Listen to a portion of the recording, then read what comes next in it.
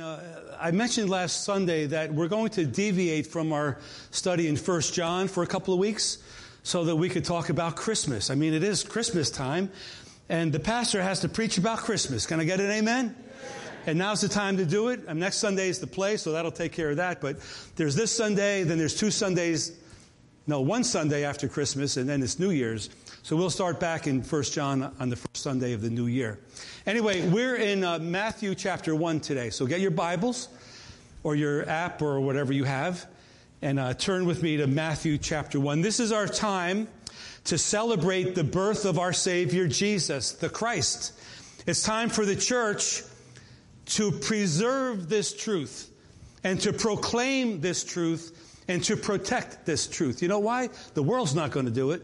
If we don't proclaim it, if we don't preach it, it's not going to happen in public schools or public colleges or universities. It's up to the church to proclaim this wonderful story of Christ's birth. So anyway, Matthew chapter 1, starting at verse 18, it gives us just a snippet of the story. And the story is much more complex than this, but this is a snippet of the birth of Christ. In my Bible, where it's divided into sections, it says the birth of Christ for this little section right here.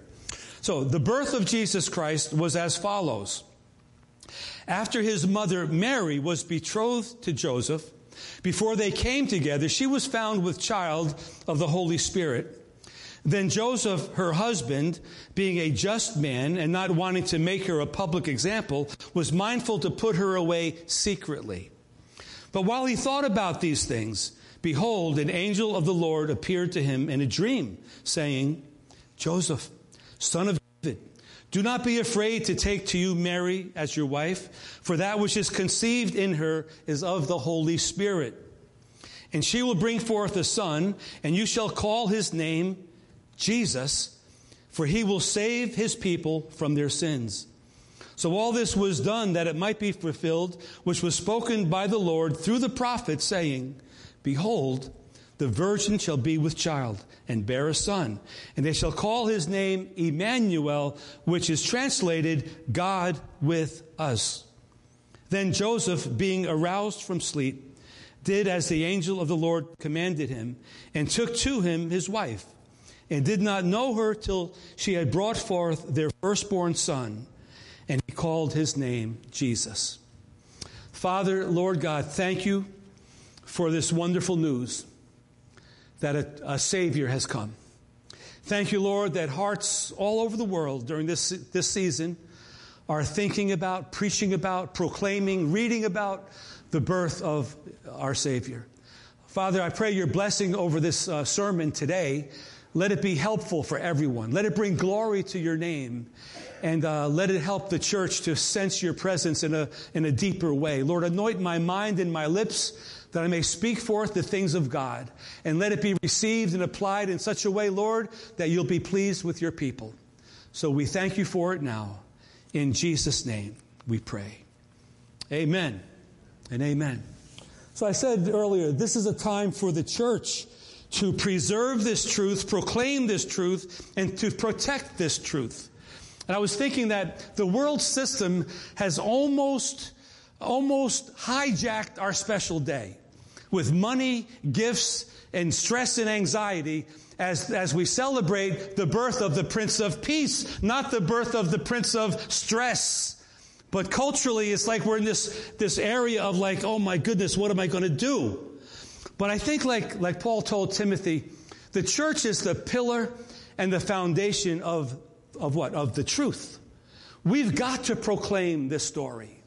We've got to proclaim this truth because it's not going to happen elsewhere. It's up to us to keep this story alive.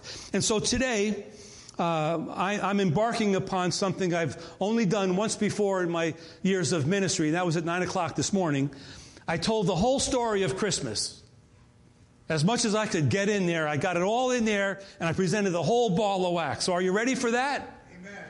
Well, ready or not, you're going to get it today. Amen.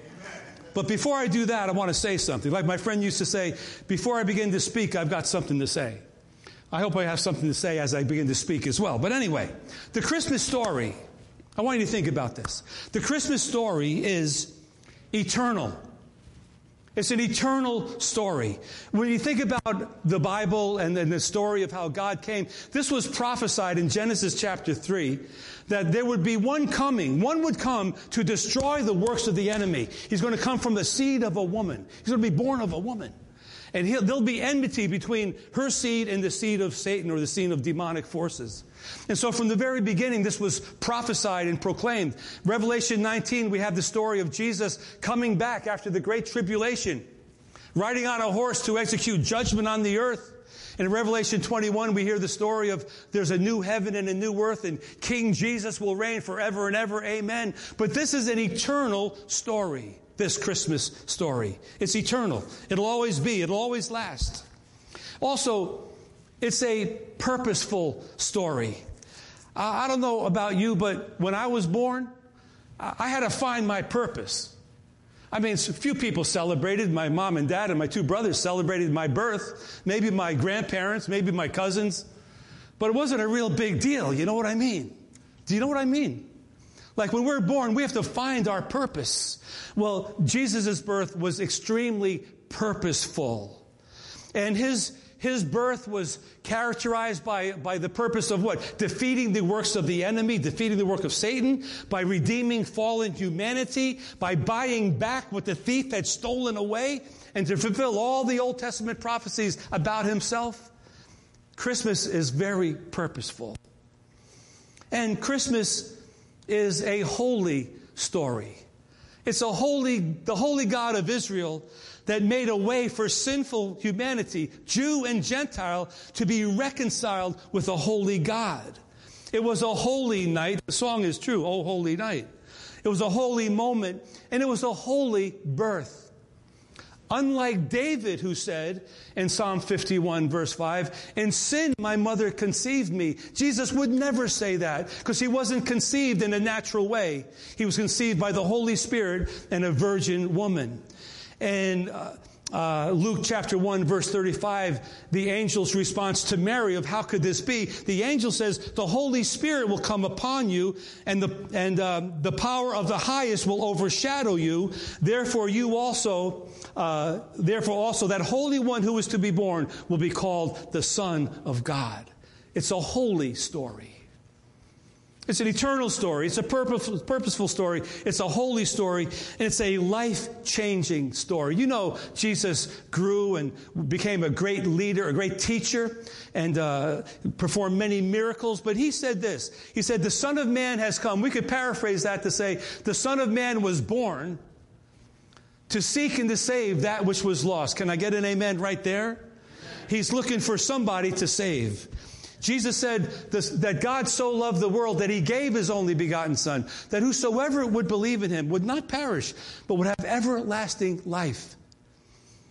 He said, "Come to me, all you who are burdened and heavy laden." And you know who that applies to?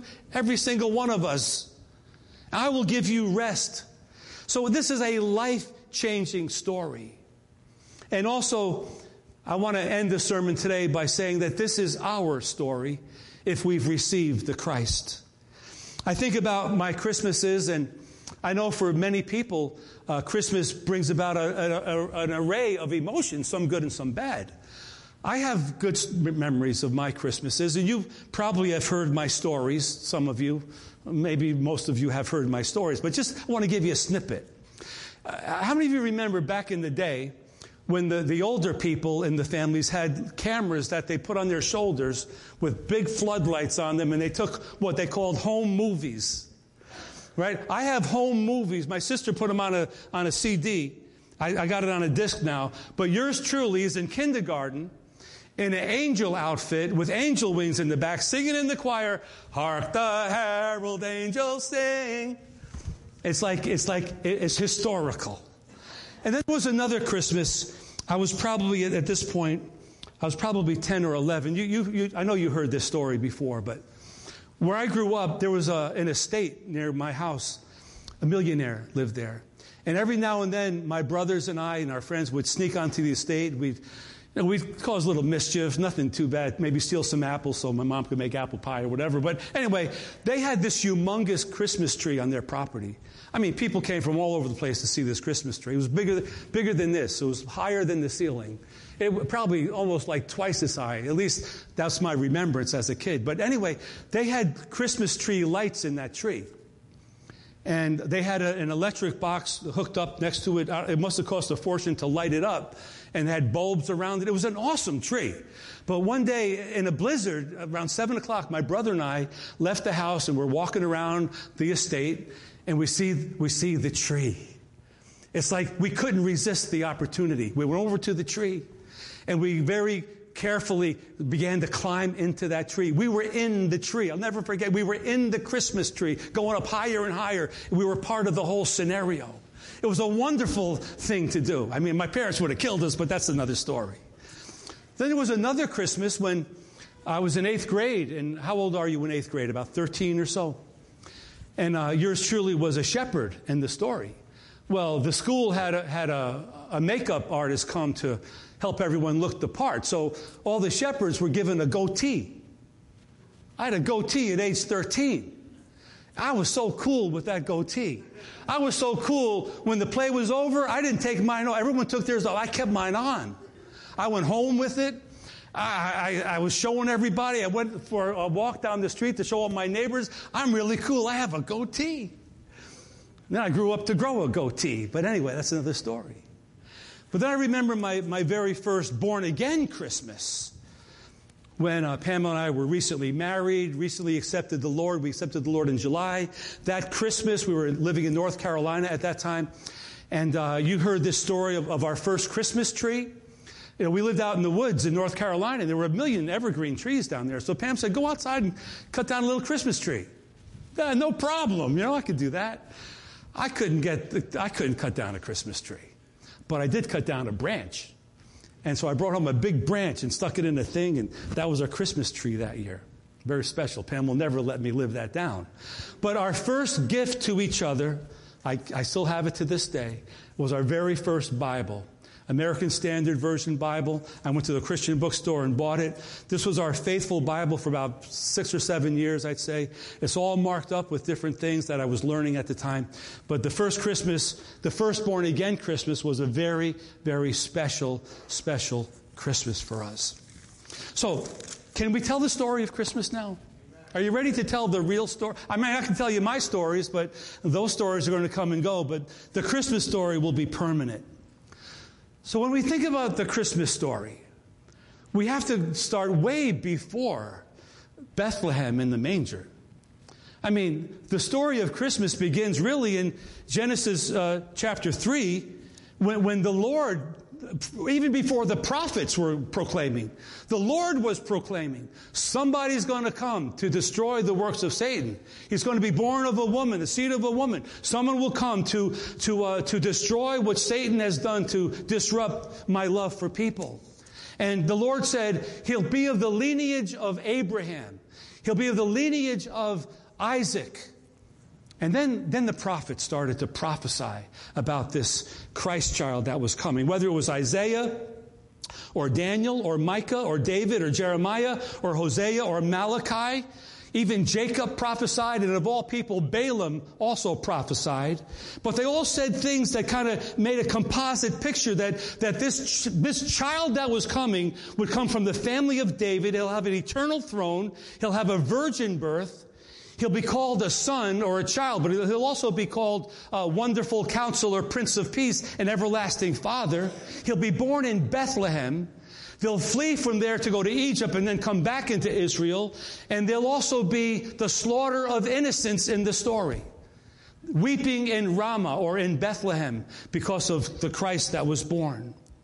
And so it was just a matter of time before all of this happened. And so they were waiting for this to happen. And they were waiting, and they were waiting, and they were waiting a long time.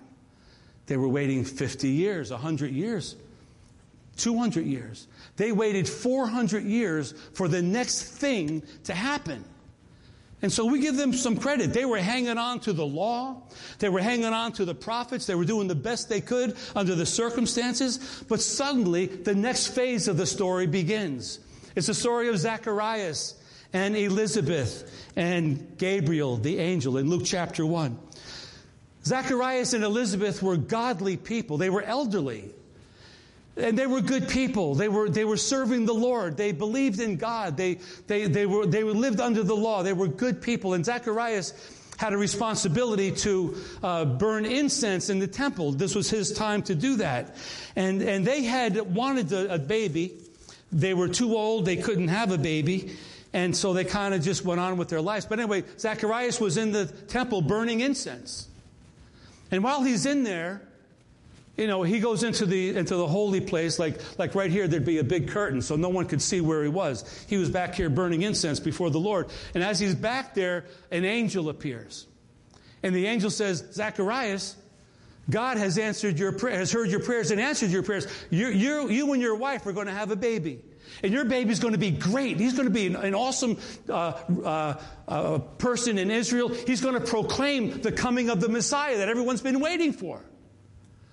And Zacharias' response to that is, how could that be? We're old. My wife is barren. She's old. And Gabriel says, this is what Gabriel says,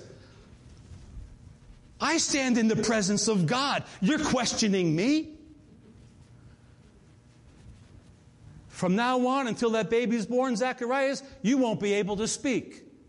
How many of you know? That's a hard task right there. 9 months of not talking, Zacharias' lips were sealed. He could not speak. So, the story goes on. Elizabeth did get pregnant.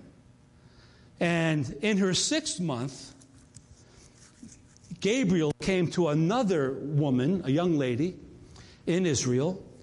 And her name was Mary. And Gabriel says to, because Mary was startled, she sees an angel. Don't be afraid, Mary. You found favor with God. You're blessed of God. You're going to have a baby. He's going to be great. He's going to be the Son of the Highest. He's going to have an eternal kingdom. And Mary's response is not that all that could happen, but her response was, how could that be? I've never been with a man. And the angel Gabriel says to her, no, the Holy Spirit will come upon you, and the highest will overshadow you. And you'll conceive and get pregnant by a work of God in your womb. And Mary says, well, to paraphrase, who am I to argue with that? According to thy will, let it be done. And Gabriel says to Mary, by the way, your relative Elizabeth, she's pregnant too. So you have an elderly Elizabeth and a younger Mary, both pregnant. In the meantime, Mary must have told her betrothed husband, Joseph. Now, a betrothed husband is like engagement in our culture multiplied 100 times. It's a real serious commitment. Not married yet, not consummated yet, but like almost. And so she probably told Joseph, because we read in Matthew chapter 1, which we just read, that Matthew was ready to put her away secretly. He didn't know what was going on. His betrothed wife is pregnant. He knows he's not the father. So he's going to put her away quietly. And while he's thinking about that, pondering that, he goes into a sleep. And the angel appears to him in a dream and says, you know what, Joseph, this is going to be okay. This is all of God. This is going to fulfill a prophecy from Isaiah, among others, but Isaiah 7:14, that the virgin will be with child and bear a son, and his name will be called Emmanuel, God with us. So Joseph is dealing with that, and he accepts that. So in the meantime, while that's going on, Mary decides to go visit Elizabeth. Now, I think that maybe Mary was giving Joseph some time to sort all this out, maybe.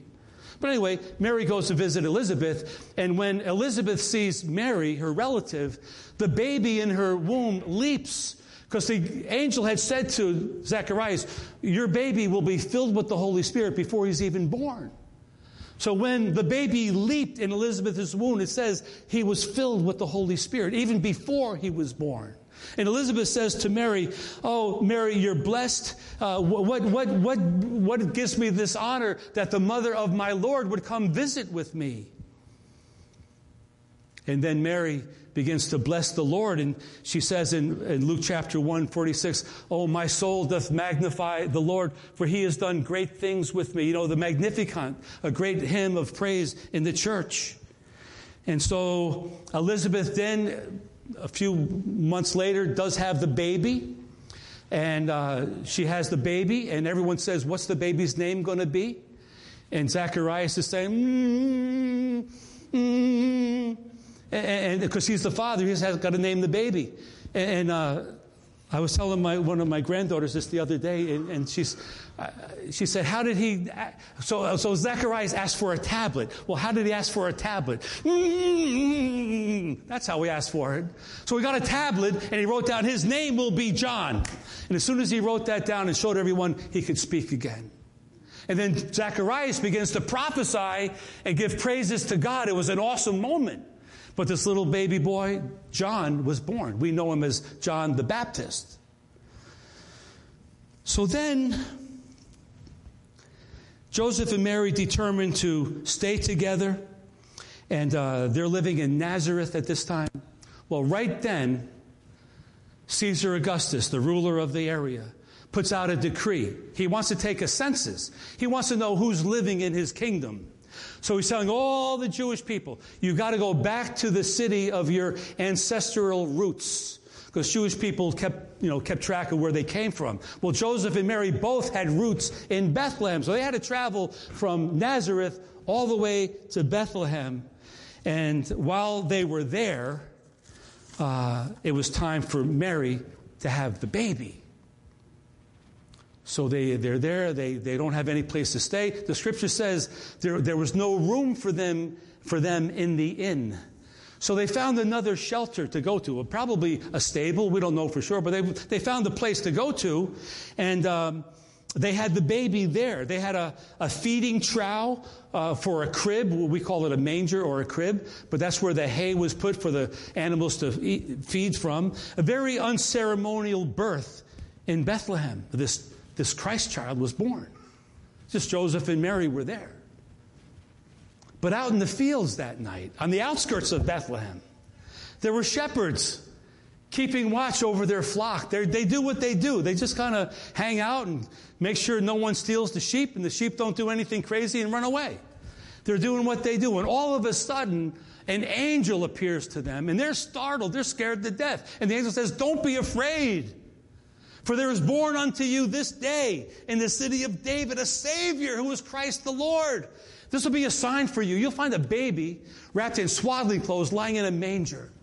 And all of a sudden, a whole heavenly host of angels appeared in the sky. They start singing and praising God. "Glory to God in the highest, and on earth peace to men of good will." Hallelujah. They were having church in the sky. And those shepherds were saying, "Oh my goodness, something magnificent is happening." And just like that heavenly host departed, went back to glory. And the shepherds look at each other and they say, "Man, let's go down to the city and see what's going on." And with haste, they made their way into Bethlehem. They looked around.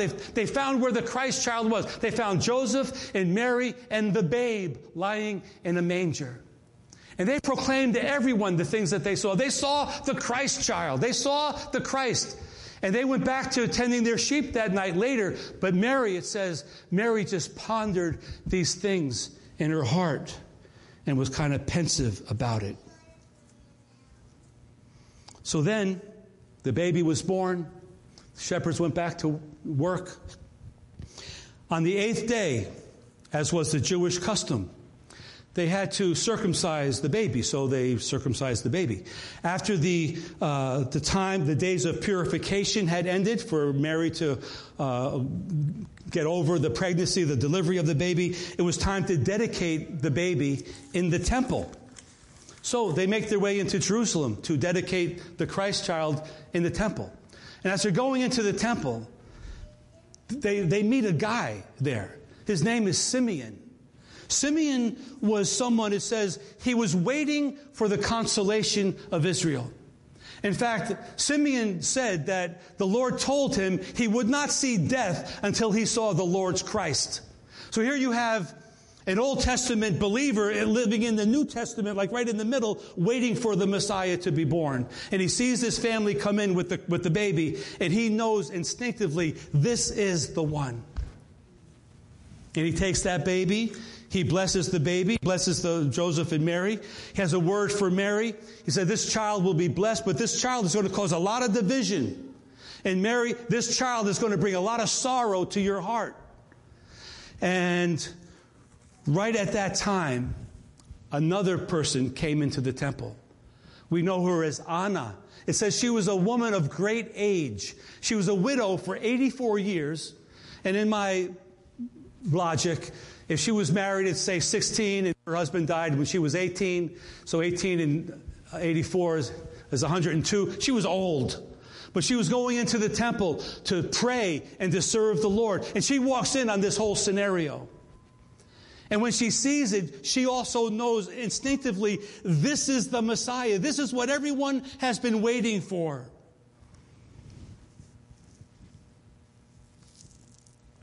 And she spoke to all who looked for a redemption in Jerusalem. She told everyone she could, the Messiah is here.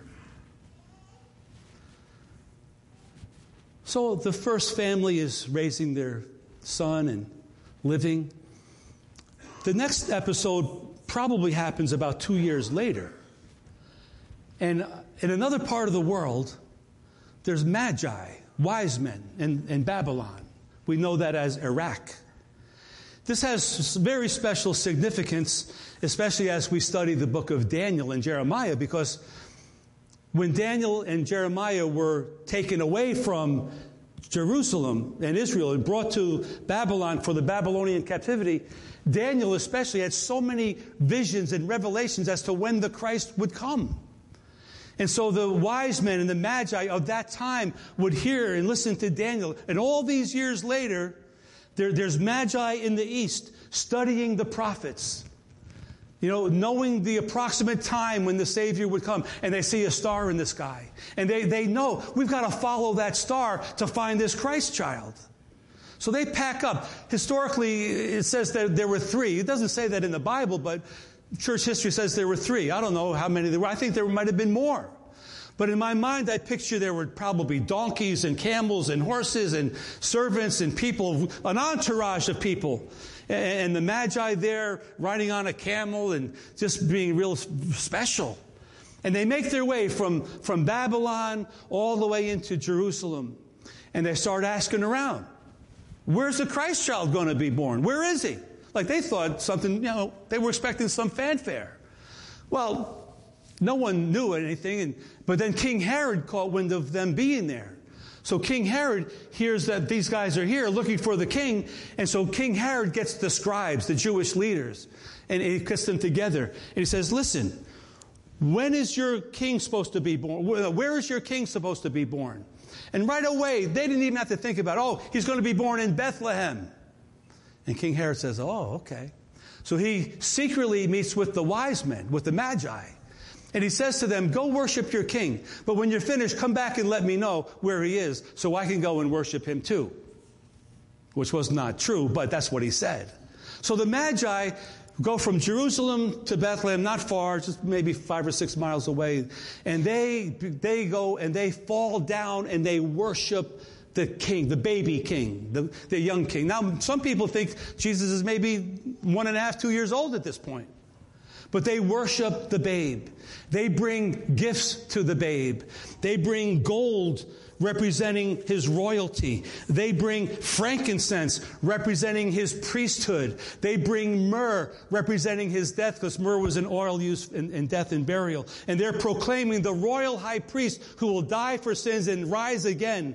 And they worship him and honor him. They fall down on their face and they give him respect and they give him honor. And right after they do all that, these magi, one or several, have a dream. And in the dream, the Lord tells them, don't go back and talk to King Herod. He's a bad man. Go back a different way. So they obey what was said in the dream. They don't see King Herod. They go back a different way. At the same time, Joseph has another dream.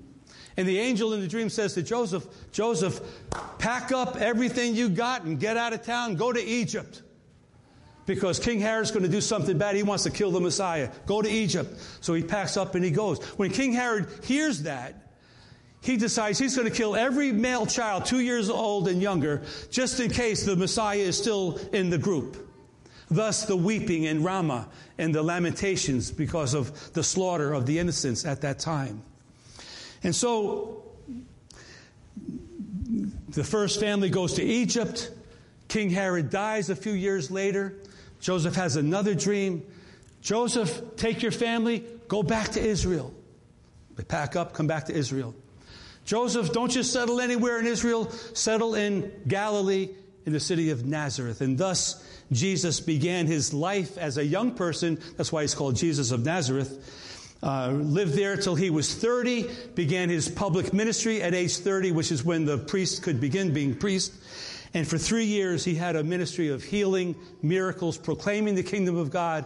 Died on the cross, rose from the grave on the third day. 40 days later, ascended into glory with the promise to come back again. And this is the story of Christmas. This is the true story of Christmas.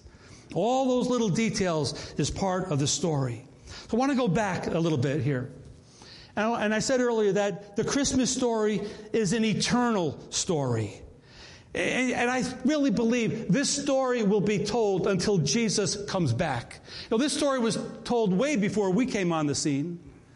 And should the Lord tarry and we die to be with the Lord in heaven, it'll be proclaimed after we're dead and gone. It will still be part of the story. It'll be part of the world narrative that God came and dwelt among us. I can't prove this, but I think, in my mind, I have some questions for Gabriel. Did Zacharias really have an attitude? I want to know about that.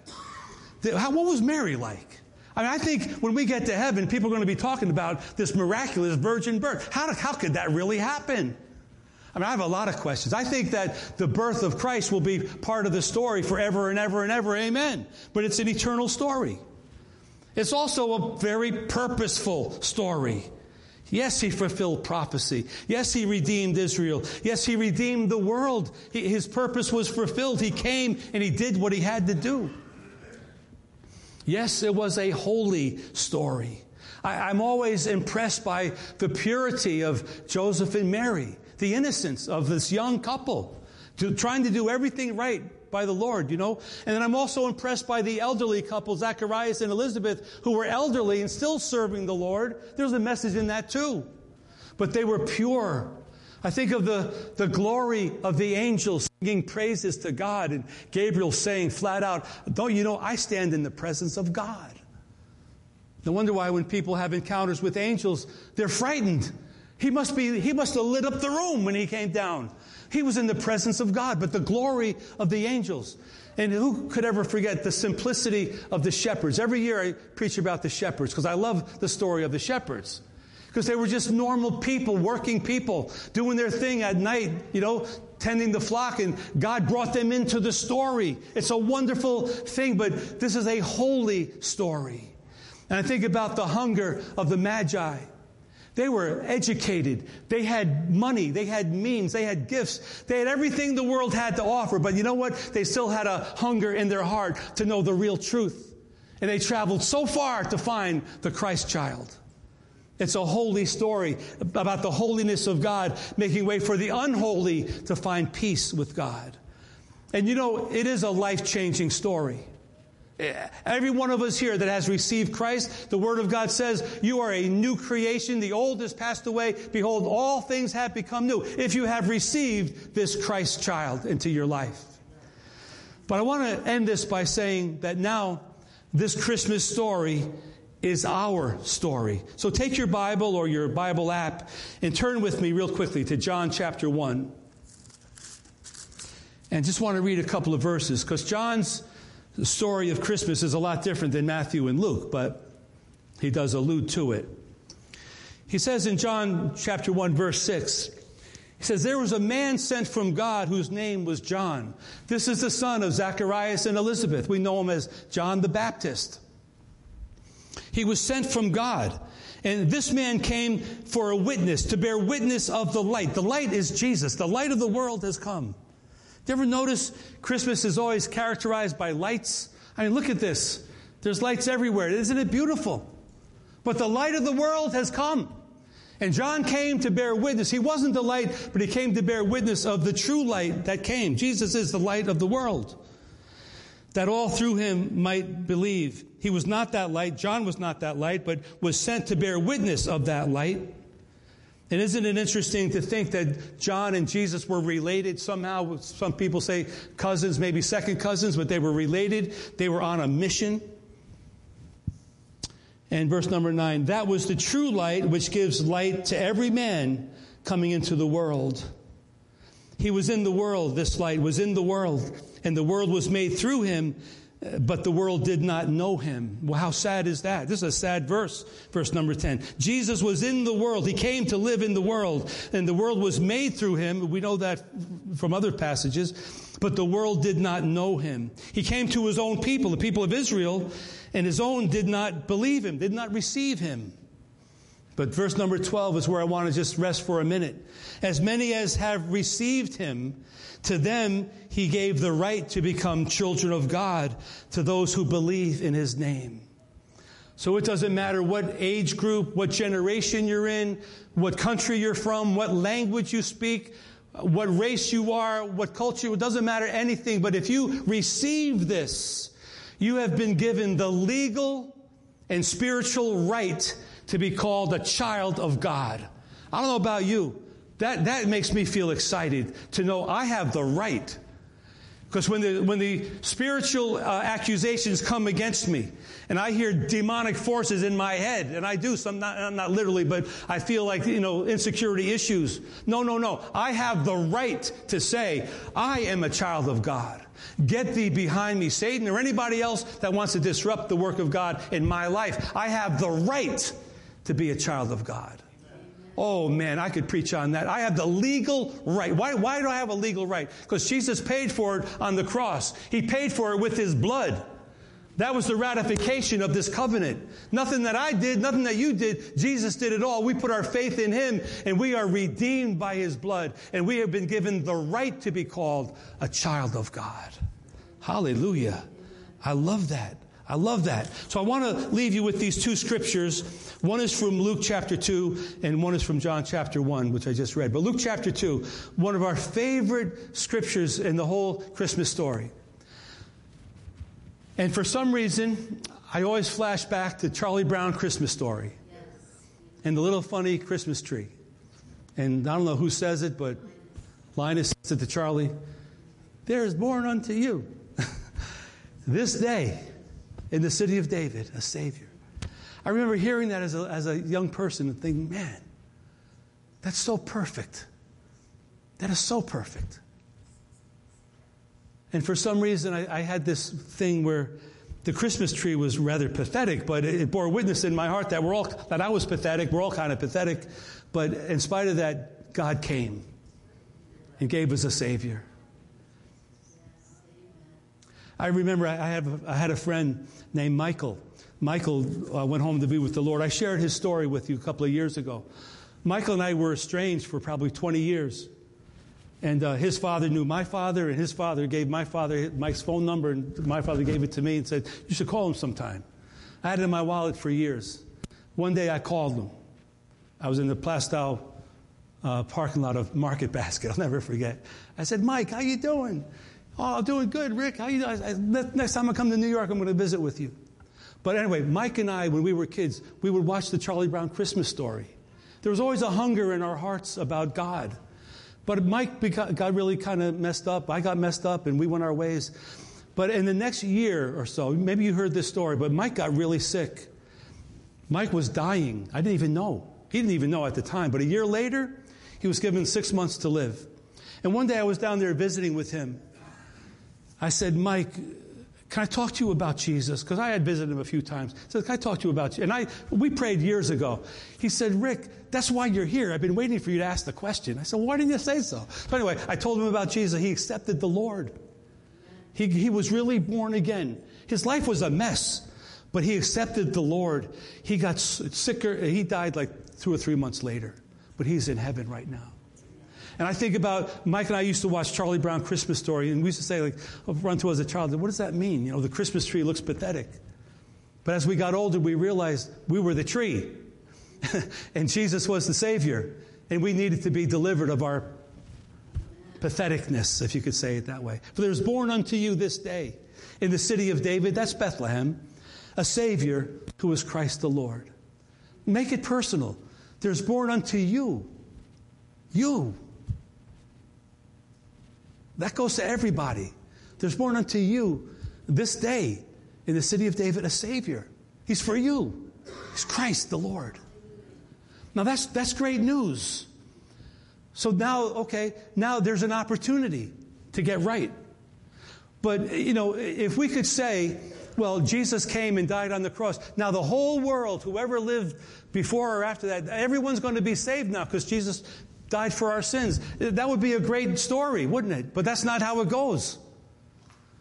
He did that to make the opportunity presentable to everyone. Our job as the church is to tell everyone, to give them an opportunity to receive that, to believe in that. Just because he did it doesn't guarantee everyone's going to be saved.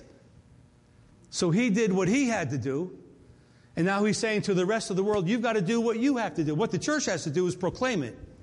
Like my friend Lenny proclaimed it to me and Pamela many years ago. He proclaimed the truth of God's Word, and we received it. I mean, just because Jesus died, Jesus died on the cross, didn't mean much for me until I received it. When I received it, I became born again. And so John 1:12, which we just read, it says, as many as received him, to them he gave the right to become a child of God, to those who believe in his name. So we have two things to think about. Christ has come. Hallelujah. That's the message of the church. We've got to proclaim that truth. But just because somebody hears that truth doesn't mean they're saved or they're right with God. Many people have heard the Christmas story. Not many have received him as Lord and Savior. Our job is to present and to lead, maybe help somebody to open up their heart to receive Christ on a personal level. So that is the Christmas story. And I just had to get that out, and I wanted to proclaim it. Like I said, if the church doesn't proclaim it, no one's going to proclaim it. Just like, I don't know if you noticed, we have a manger scene out front. It's not much, but it's Joseph and Mary and the baby with lights. And every year I say to myself, we need to do this again. I've been here 14 years now. 14 years we've been putting up that little manger out there. And every time I go through that in my thinking, I feel the Lord say to me, yeah, you should probably even make a better one. I hear the Lord whispering in my ear. But anyway, you're not going to see it in front of the library. You're not going to see it in town hall. You're not going to see it downtown even. You can't do it anymore in a public place. The churches have to proclaim it. So we put it out there. Hopefully people drive by and see it and are reminded what the real story of Christmas is. It's Joseph, it's Mary, it's the angels, it's the birth of a baby, the Savior, Jesus Christ. So can we stand together? I want to close out with prayer. And I started this morning by saying that the world system has almost hijacked the joy of Christmas. Can't let it happen. With worry, with stress, with money, and everything else, it's like, ay. Let's keep it simple, keep it holy. And just a word to the wise. Be careful with what you spend financially. Really, be careful. January is coming when all the bills are due. So just be careful what you spend in December. Use wisdom. Use wisdom. But I wonder if there's anybody here today that has heard the story. You know the story. But you've never received him. Yeah, unto you a Savior is born. Yeah, you know that. But you've never received him. So every head bowed just for a moment. Is there anybody here today? Maybe somebody at home. I don't know. Maybe you heard this story 1,000 times. And you could tell it better than I just told it. But you never received the Lord into your life. It's humbling to receive the Lord.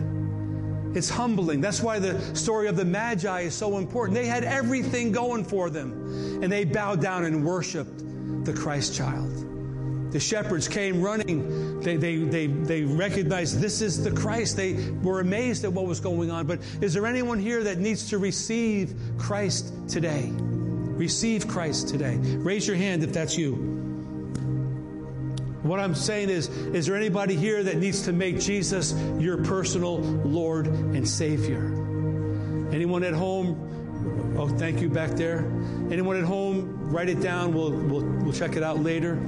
And I wonder if there's some that are at a place right now where the Lord is the Lord of your life for 98% of your life.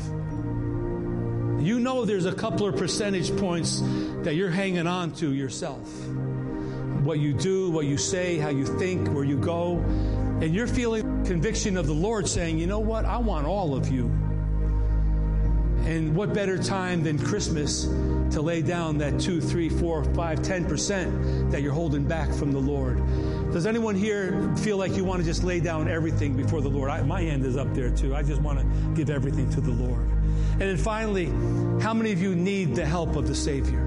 How many of you need help? Man, we should always need the help of our Savior until we're with Him face to face one day. So let me pray. Let me pray. Lord, with the one that raised their hand and maybe some at home, Father, we all come before you today with a hungry and humble heart that says, Lord God, I know I'm a sinner. I know I fall short, and I know I don't deserve any goodness from you at all. But Lord, right now I open up my heart and I receive you as my personal Lord and Savior. I receive you. I receive you, Lord. I know the story in my head, but right now I receive you in my heart. I realize you came for me. Unto you this day, unto me a Savior has come. Today, Lord, I receive you as my personal Lord and Savior. I believe in you. I trust you. I surrender to you.